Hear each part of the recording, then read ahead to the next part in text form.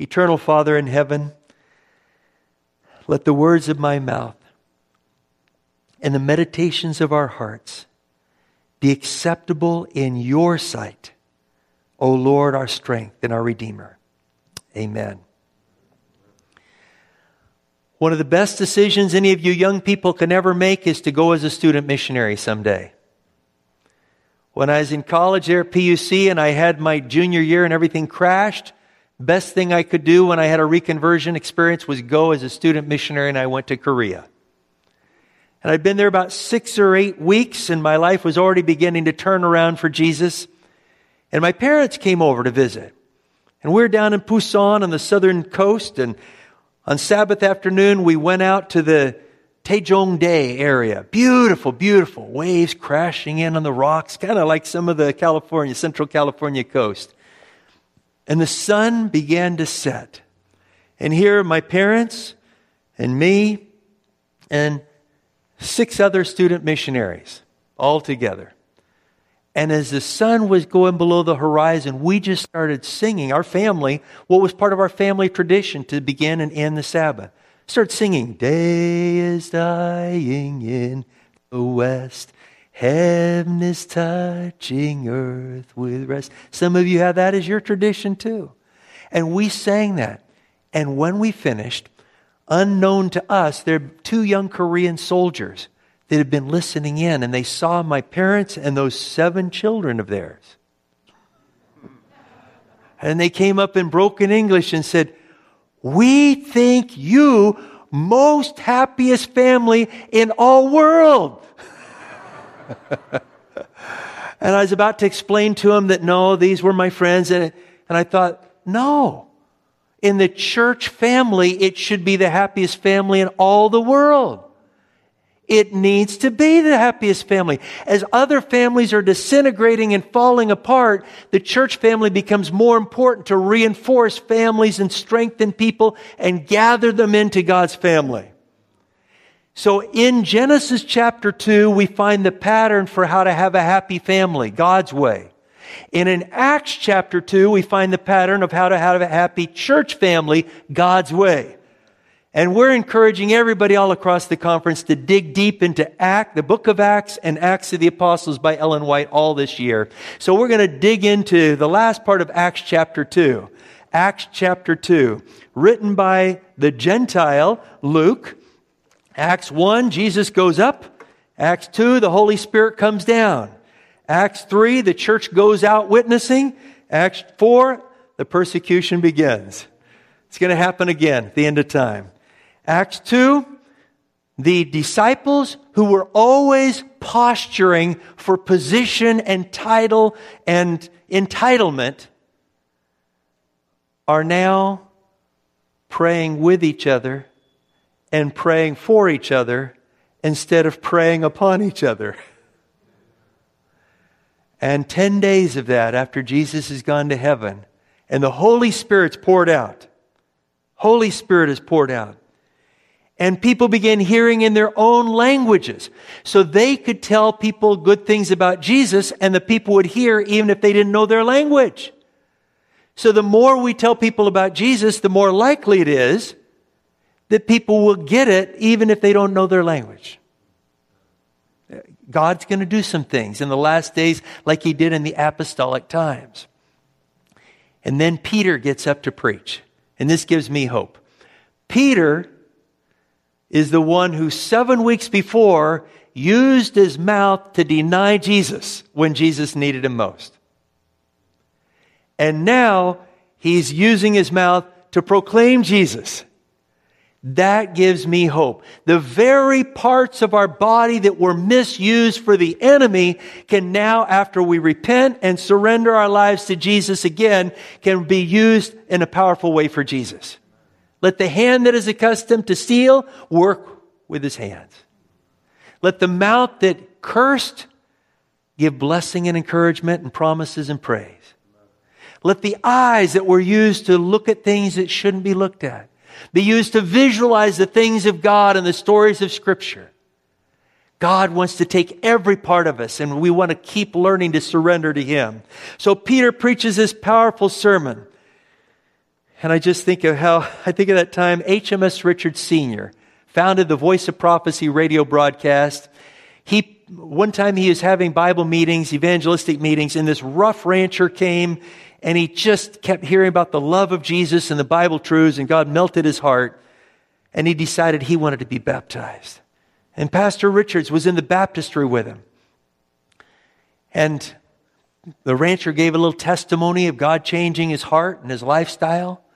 And then Pastor Richards says, "And now I baptize you in the name of the Father and of the Son and of the Holy Spirit." Amen. He put him down under the water, and somehow the rancher, when he went down, didn't have his nose covered. Water rushed up his nose and burned it. And when he came up out of the water, he let out a whole string of curse words right there in the baptistry. And everybody goes, and Pastor Richard's thinking, what do you do now? And that's when you pray those bullet prayers to God, what do I do now? And He'll give you an impression. And so Pastor Richard just baptized him again. And there are times when we need to be baptized again. And Peter needed to have a new start again. Then he could be used by God. And God can take us and give us a new start again. Peter preaches this powerful prophetic message, quoting the prophets Joel, and he uses the term prophet David. We think of him as a king, but prophet David. And as a result, they're cut to the heart. They say, what should we do to be saved? And he says in Acts 2:38, he says, you do these two things and God will do these two things. You are to repent and be baptized. Repent means a change of mind that results in a change of direction in life. So when we're born, we are self-centered.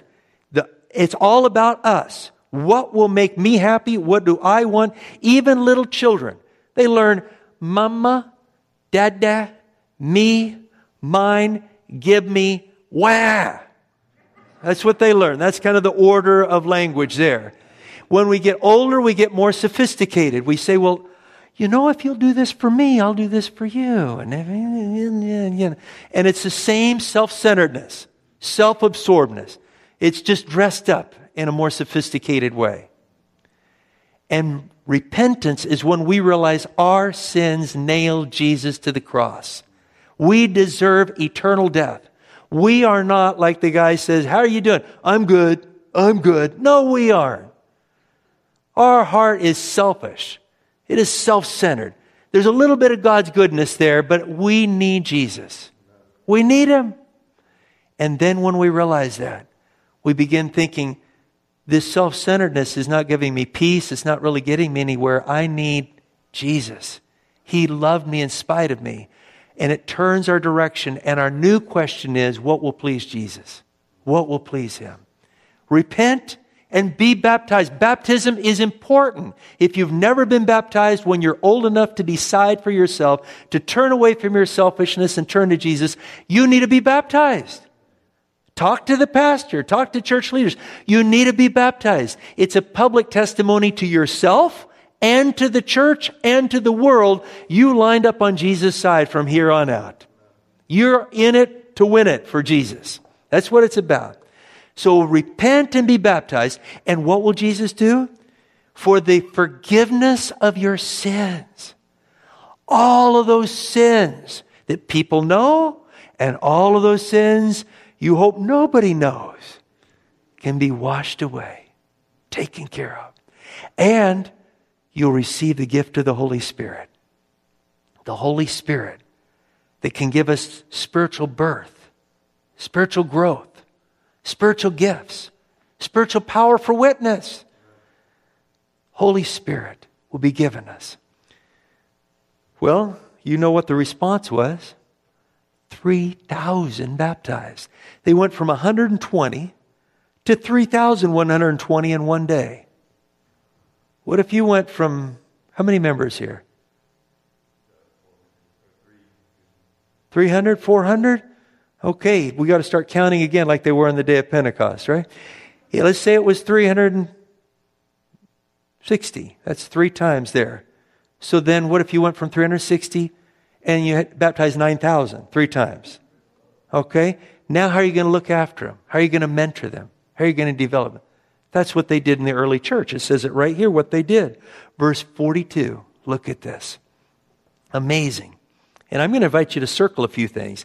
And they continued steadfastly. It wasn't like baptism is all over. It's like, this is the beginning. They continued steadfastly in the apostles' doctrine. Circle that. Apostles' doctrine. That means apostles' teaching. And fellowship. Circle that one. There's the second one. Fellowship. And part of that is in the breaking of bread. You really can have some good fellowship when you're eating together. And in prayers. There's the third one.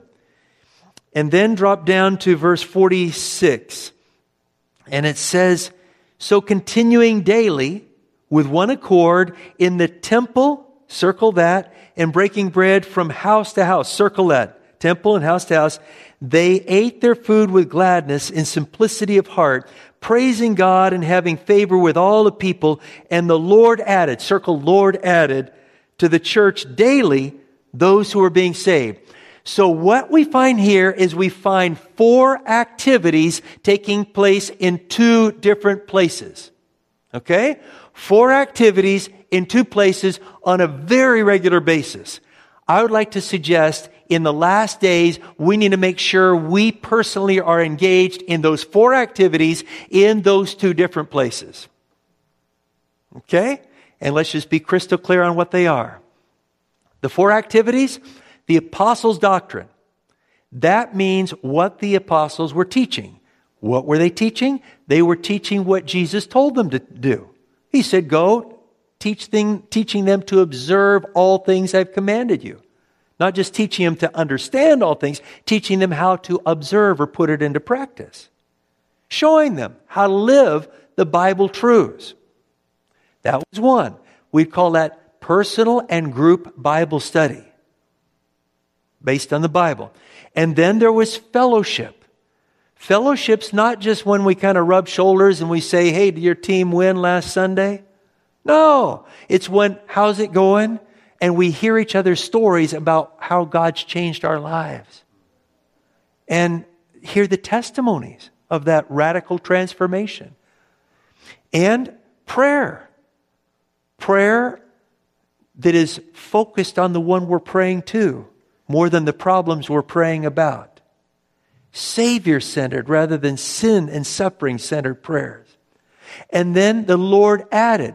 That is learning to talk about Jesus wherever we go and find the most receptive people to work with. Those are the 4 activities. And then the 2 places are the temple and from house to house. I'd like to suggest that if a church only meets at the church building and not house to house as well, it's only half a church. So, how does this affect each of us? Where are those areas that we want to shore up? Let's just take a few minutes and talk about it. Apostles' doctrine. Every one of those 28 fundamental ways of following Jesus is Christ-centered. I think of Willie. Many years ago, he didn't know about God. Somebody gave his wife a Bible. He is lying in bed, summertime. He is principal at a public school there near the Texas-Mexico border. And he's lying in bed depressed, alcoholic, trouble with his kids. And somebody had given his wife a Bible, and he said, well, maybe that'll help. And he reached over and he grabbed it and he began reading it. And he got through the entire Bible in a month. The whole thing. He's just sorbing it. It's just like a sponge. It was all new to him. One day when he was reading it, his oldest son, Willie Jr., came in. He said, Willie, come here. Willie comes in, son, and he says, go get me all those cartons of cigarettes I sent you to the store for an hour ago. So the son comes in with all the cartons of cigarettes. He says, now here, help me tear them up. The son says, what are you talking about? I just had me buy them. What are you doing? And he says, look at this. He had gotten to 1 Corinthians 6. Your body is the temple of the Holy Spirit. Do not defile the temple of the Holy Spirit. And he says, and he read it to his son. He said, I can't do that. And his son said, that doesn't say anything about smoking. And he says, it says everything about smoking. Your body's a temple. How can I put smoke in on top of the Holy Spirit? And while you're at it, go get the beer I sent you for too, and we're going to pour that out. He didn't need anybody teaching him. The Bible was teaching him. The Holy Spirit was teaching him. And the son thought he was crazy, but they destroyed all of it. The power of God's Word to change life. If we don't say, well, it doesn't really mean that, or the scholars say, or there's some division among theologians, blah, blah, blah, blah, blah. What does God's Word say? Just let God's Word be a sharp cutting sword that cuts out the cancer of sin in our life and gives us life and peace and healing. And then you get to, by the way, Willie was my first elder 8 years later. My first church I pastored. And then there's fellowship. Fellowship we can do here at church. We have fellowship lunch and fellowship and a lobby for fellowship. But the real place where fellowship takes place is in homes. That's really where it is. And so we've got to be in each other's homes. We've got to find ways to connect with each other. I was... Back when I turned down that invitation from the older Pastor Page, the Lord had been putting on my heart that I needed to get off the road because I was a youth director all over a big state of Texas. And I needed to get back into pastoring for a while. And so I accepted a call to go to Kansas City to pastor. And I was talking to the head elder. I'd not met him in person. I said, Tom, tell me about the church. And he told me about this and that and the other. And I asked him about several things. I said, tell me about prayer meeting. And he said, well, we're kind of a drive-in church. And prayer meeting was getting smaller and smaller. And so about 6 or 8 months ago, we just kind of discontinued prayer meeting. I guess we probably ought to get it started again when you come, Pastor, do you think? Or what's your idea for prayer meeting? You could tell he's kind of getting kind of desperate. And I'd been reading about how the early church met from house to house and that other churches were trying to do that more and more. And I thought, and without really thinking to say it, I said, Willie, 6 months from now, I hope we have 25 prayer meetings all over the city of Kansas City. There's this long pause and he says, I hope we do too. And by God's grace, 6 months later, we had 25 prayer meetings all over the city of Kansas City. Then I wished I would have said 50 or 100. And these were not complicated things. These were 3 or more people meeting each week for upreach, connecting to God through Bible study and prayer, through inreach, asking each other, how's it going? What's the good, the bad, and the ugly? And how can we pray for each other? And the outreach. How are we really going to take God's good news out and let people know that Jesus loves everyone? He's coming soon. He's got a good plan for them, and they need to take it seriously now. How do we do that? And so we just would start these groups. They'd run for 10 weeks, 12 weeks, and they'd take a little break, and then they'd start up again, or they'd reconfigure. But it just became more of a lifestyle than a program, where it was a lifestyle. And in those groups, people would open up their heart. I was in one, and I would go and I'd visit all of these, and the elders began to oversee 5 or 6 of them at a time. And I remember I was in one of them, and we were reading about the feeding of the 5,000, and the opener question was there ever a time in your life when you were hungry? And the host in this beautiful apartment, when it came her turn, she said, yeah, I was hungry between the ages of 5 and 13. And my mom was too poor, and she had a bunch of kids, and she'd get a big pot of potato salad at this one market, and we'd eat one meal a day from that pot until we ran out, and then we got enough money to get another pot. But she was too proud to let people know she needed help, and so what she did was, at supper time, she'd call all us out when we were playing with the kids. Supper time, we'd come in, and all the kids would go out, and then we'd just do something else. You don't know those things if you're just sitting in church together. You don't know what somebody's going through right next to you until you connect with them. My wife and I were at one of the churches in Fresno a month and a half ago. A lady came in and sat by herself in front of us. And when we were dismissed, God just impressed us. And I said, hi, I'm Dan. This is my wife Lois. And she says, "Hi, I'm Mandy." And I said, "Nice to meet you, Mandy. How long have you been coming here?" I found that's a really handy question. "How long have you been coming here?" She said, "This is my first time." Well, Mandy and her husband now are every Monday night meet with my wife for Bible studies. They're preparing for baptism. Never been baptized. They're just right there. Maybe some of you need to be baptized. Maybe we need to connect as need be. It's God's got those things, but fellowship in home context, God will help us connect with each other, and it doesn't have to be complicated. And then there's prayer. And of course, prayer, this is a conference that is filled with prayer warriors. And I know that Jerry and Janet Page led the charge so many years ago, and it's just transformed so many people and lives and everything. But if I could just say one thing about prayer today, I'd say there was a turning point in my life when I began praying in the positive instead of the negative. When I was a kid, I had a really hard time getting along with my older sister. She used to teach in this conference. Good friends with the Pages. Had a really hard time. We wound up in a one-room church school together. That was not good because we were 8 kids. My 2 sisters and I and 5 other kids. When we divide for teams at recess, she's always on we're on opposite teams because I was the second best athlete in the school. And that doesn't make you feel good if you have a competitive spirit and your older sister is the best athlete. And I'm not going to tell you about temper tantrums and all the rest of that garbage. But I remember the day when I knew I needed to pray and I said, "Dear Jesus, you know how much I hate."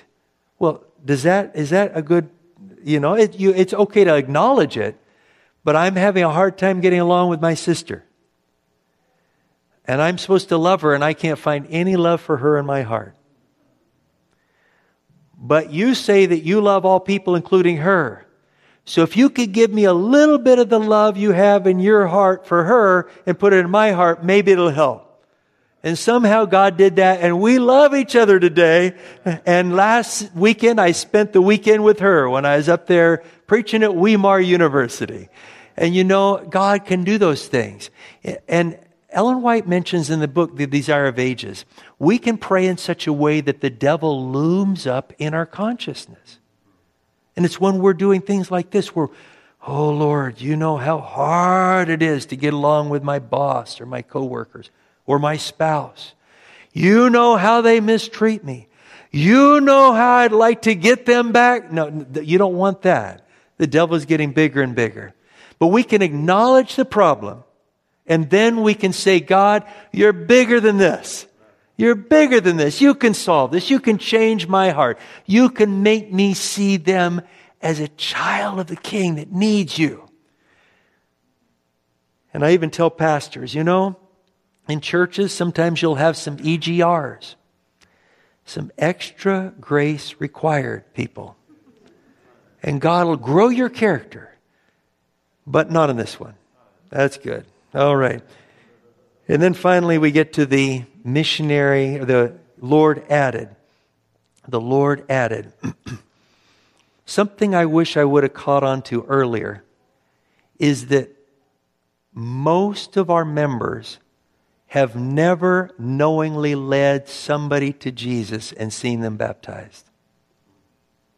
Now, I'm not going to ask for a show of hands or anything like that, but most of our members have never knowingly led somebody to Jesus to embrace the Bible truths and to be baptized and unite with the Adventist movement. They've never had that experience.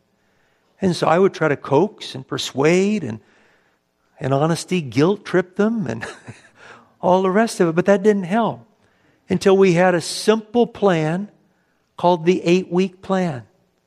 And if somebody's serious about surrendering to Jesus, if they're highly receptive, if they acknowledge they need God and they want God, then we schedule their baptism about 8 weeks away and we prepare them in 8 weeks. And 7, 8 times out of 10, they follow through and they're baptized and they're thrilled and they can turn around and lead their friends through the 8-week plan too. It's just it's possible. And so we would call we said everybody can be a baptism coach. A baptism coach. But there are two things you need. One is you need to have everybody knows when the next baptisms are scheduled. So that when you see somebody's receptive, you can say, we want to help prepare you for the next baptism on this date.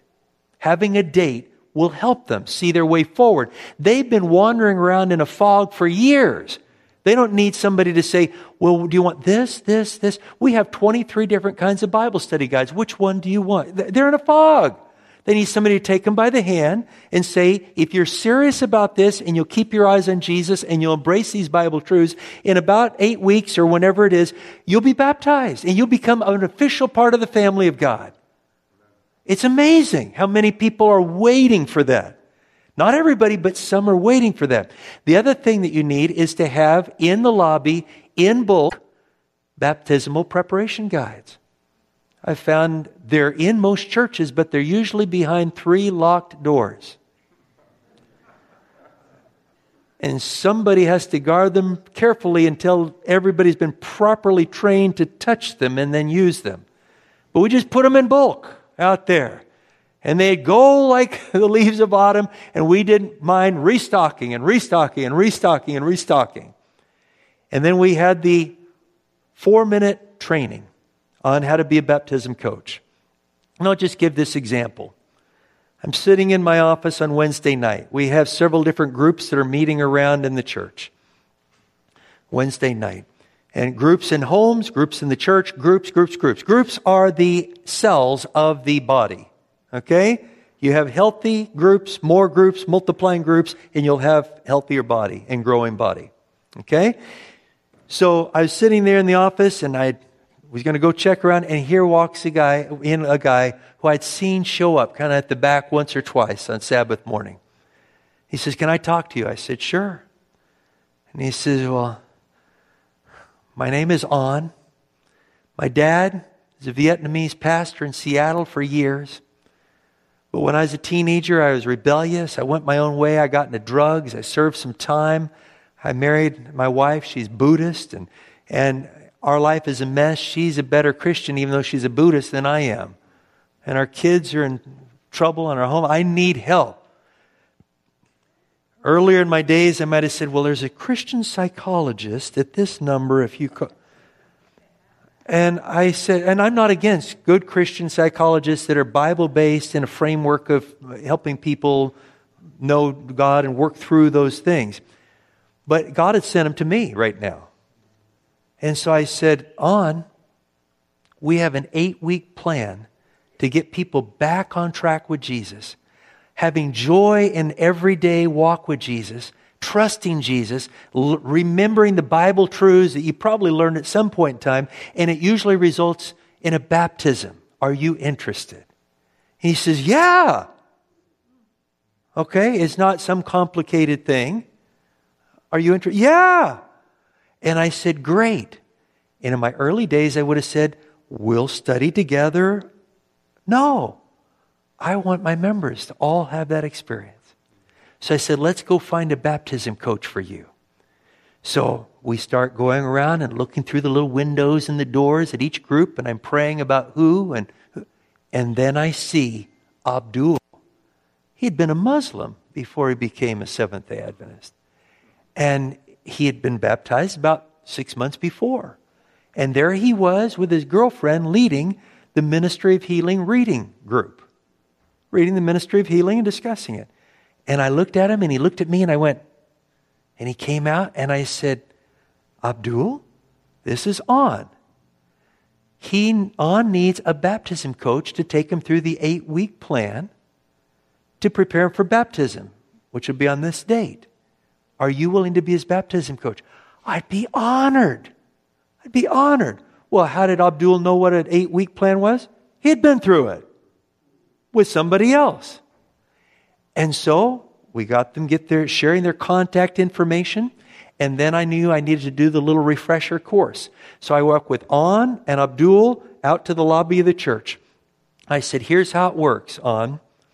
Here are 14 study guides." We didn't want to have one of these that you have 35 lessons to prepare for baptism. We'll do a lot of the training after they're baptized, but we'll do enough before. So we had 14 lessons to get them on track.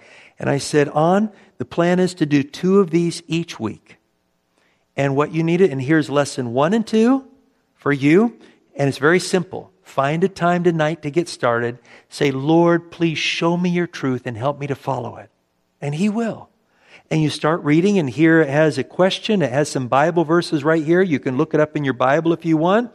And then it has some comments, and then it goes to, and you just go right on through it. And here at the back is a quiz. Do the quizzes. And do 2 lessons a week. Your baptism is scheduled for, and we gave them the date. April, whatever it was. And that's when we're aiming for. If you're faithful and focused, you'll be baptized on that date. And then I took another lesson 1 and 2, and I said, Abdul, you know what this is like. Stay ahead of On. And the 2 of you get together each week for an hour and just review the quizzes. And as you review the quizzes, if you have any questions, look back in the lessons. And if you can't find the answer there, call anybody on the church board. Their names and numbers are in the church bulletin every week. So they can be church board mentors. And then I took a third lesson 1 and 2, and who did I give it to? On. And I said, On, whenever God's waking somebody up spiritually like He is you, He's waking up somebody else around you. And you pray about who that is, and you take those lessons and you give them to them. And they might even join you in this journey. They might even be baptized with you. I don't know who it is, a coworker, a neighbor, a friend. It might be your Buddhist wife. And 8 weeks later, Abdul is beaming because he has coached his first person. His first 2 people. On and his wife. And I baptized them along with 9 other people on my last Sabbath in that district. And I didn't have to worry that after the pastor left, everything had fallen apart. Because they're connected with each other. Let's live in these last days the way that they lived in the apostolic days. I want to do this as we close. Sorry to go a little bit long, but hopefully I've given you something to think about. Let's bow our heads. Eternal Father in heaven, forgive us for living Laodicean lifestyles. I'm praying for myself, Lord, for not being all in for you for so many years, even as one of your workers. And help me to redeem the time while our heads are still bowed and our eyes closed. I'm going to invite each of you to ask the Lord what your next step should be. And when God gives you some indication of what your next step should be in living like the early church, when He's giving you some indication, then just stand to your feet.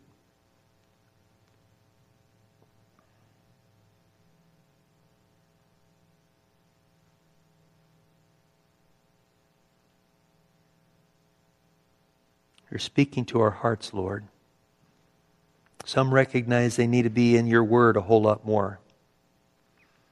Others recognize they really need to be connecting on a different level with fellow members, and maybe in homes as well. Some are recognizing that prayer needs to be all through every day. Some are recognizing they need to be more bold for you. So Lord, impress each one, and as they're impressed, I'll invite them to stand to their feet for whatever that next step is that you're impressing them with.